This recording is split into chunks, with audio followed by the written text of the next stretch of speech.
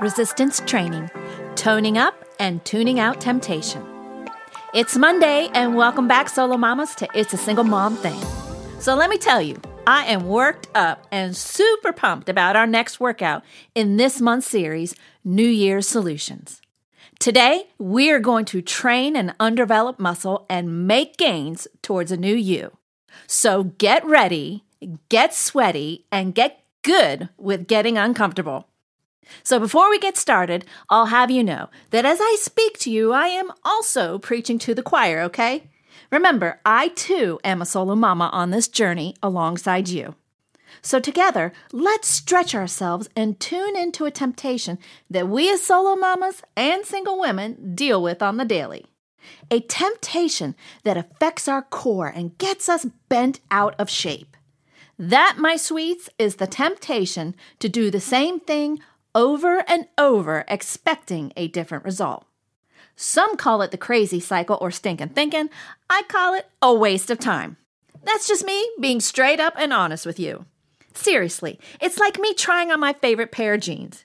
You know, the ones in the back of the closet, the ones I wore like 18 years ago before I was pregnant, that I didn't give away because, like one day I'm going to fit into those again, right? Well, sister, I am looking in the mirror and I am telling you, not today. That ain't happening. Now, I could jump aboard the temptation train that's getting ready to leave the station, leading both me and my thoughts to a place I don't want to visit again. Or I could change the station and tune out that temptation. You see, today is not the day I'm going to fit into those jeans, even if I hold my breath. And, keep eating and treating myself to a host of excess food and free time that doesn't produce the intended results I want. What I need to do is have a change of heart, change out of those jeans, and make a change in my mind first. Did you hear that? I didn't say go get a gym membership, buy new workout clothes, and fill my shopping cart with fitness foodies. I said I have to have a change of heart and change my mind first. Meaning I have to get intentional about making an intended change. I have to get committed to omitting temptations, and I have to be honest with myself. I can't do this alone. What I'm talking about, sweet mama, is real resistance training that starts in the heart and moves in the mental muscle. It requires a lot of reps, heavy lifting, and I'm here to tell you, a personal trainer. I'm not talking just any personal trainer. A personal trainer that will help you gain access to that strength and power only if you stay focused on Him. You guessed it, I am talking about Jesus. Now, if we take a look at 2 Corinthians 12:10, it says, "For when you are weak, I am strong." Now, Paul was writing to the church of Corinth here, and what he was sharing in not so many words is that he doesn't have this, but he knows the one who does. Just one verse earlier, Jesus is quoted saying in verse 9, "My grace is sufficient for you, for my power is made perfect in weakness." So let me share a little weakness workout he did with me recently in my life. Throughout the time I've been a solo mama, up until about now, I chose not to date, as my personal desire was to be a present parent in my son's life. I recently, however, opened my heart up to receiving a righteous relationship, which I am so blessed to have with a guy as friends first. My intent was that this relationship was going to be different, and I was going to be different. I was not going to make the same mistakes I had made in the past. What I had forgotten was how men and women think or don't think so differently. Moreover, how quickly those fun feelings in the beginning can be so overwhelming and have me say and do some things I might not otherwise choose to do. Then it happens. A flood of old hurts and habits come up when an expectation that he didn't know I had came up unexpectedly.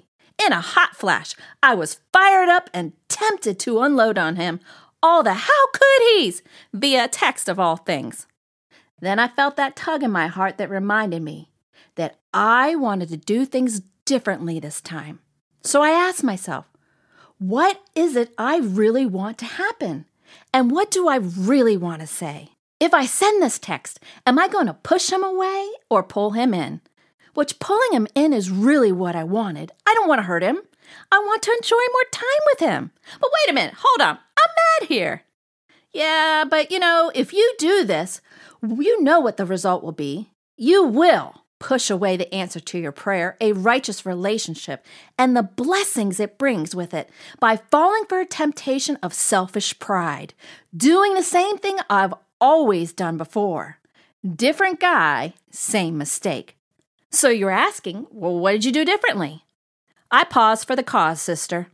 I waited 1 hour, moved on to another activity, and then came back to Jesus to ask for his help. Note, I didn't go to a girlfriend who may have the same wrong perspective as me. I went to our Father. Now listen, there are times that we definitely need to work some things out with our sisters, and I encourage you to do that, and with one that you know that will speak truth into your life. However, if you're really, really looking to do something different, then you have to be different, and Jesus will make all the difference. That night, I poured out on Jesus all the frustrated feelings I had with both my unmet expectation and my desire to do something different. Furthermore, how I didn't understand this and how I didn't know how to do something different. Waiting felt so unnatural. I just wanted my guy to see it my way and blurt out what came to my mind. Jesus then came to mind and guided me to a supernatural response. So later that evening, I did reach out to my guy, but it was from a change of heart. Change that with it brought clarity through concise and compassionate communication. Oddly enough, resulting in what I intended. Pulling him in, not pushing him away, only because I got out of the way. Now, that was not easy at all. I am not going to try to tell you anything different. But what I learned in that lesson was to trust Jesus and not my feelings. I learned to trust the trainer and the training. He had a different answer. I didn't. I had to trust the process and be okay with being comfortable in the uncomfortable. Listen, resistance training takes practice, discipline, and dedication to a different outcome. Let me tell you, there will be some sore muscles, but that's how you know that you're growing in the right direction. In time, you will begin to tone up that underdeveloped muscle via some rough and raw resistance training. Temptation tuned out. Come back next Monday as we take this a step further with some food for thoughts as we see what's on that plate of yours. Have a wonderful week, and remember, it's a single mom thing and not the single thing that stops you.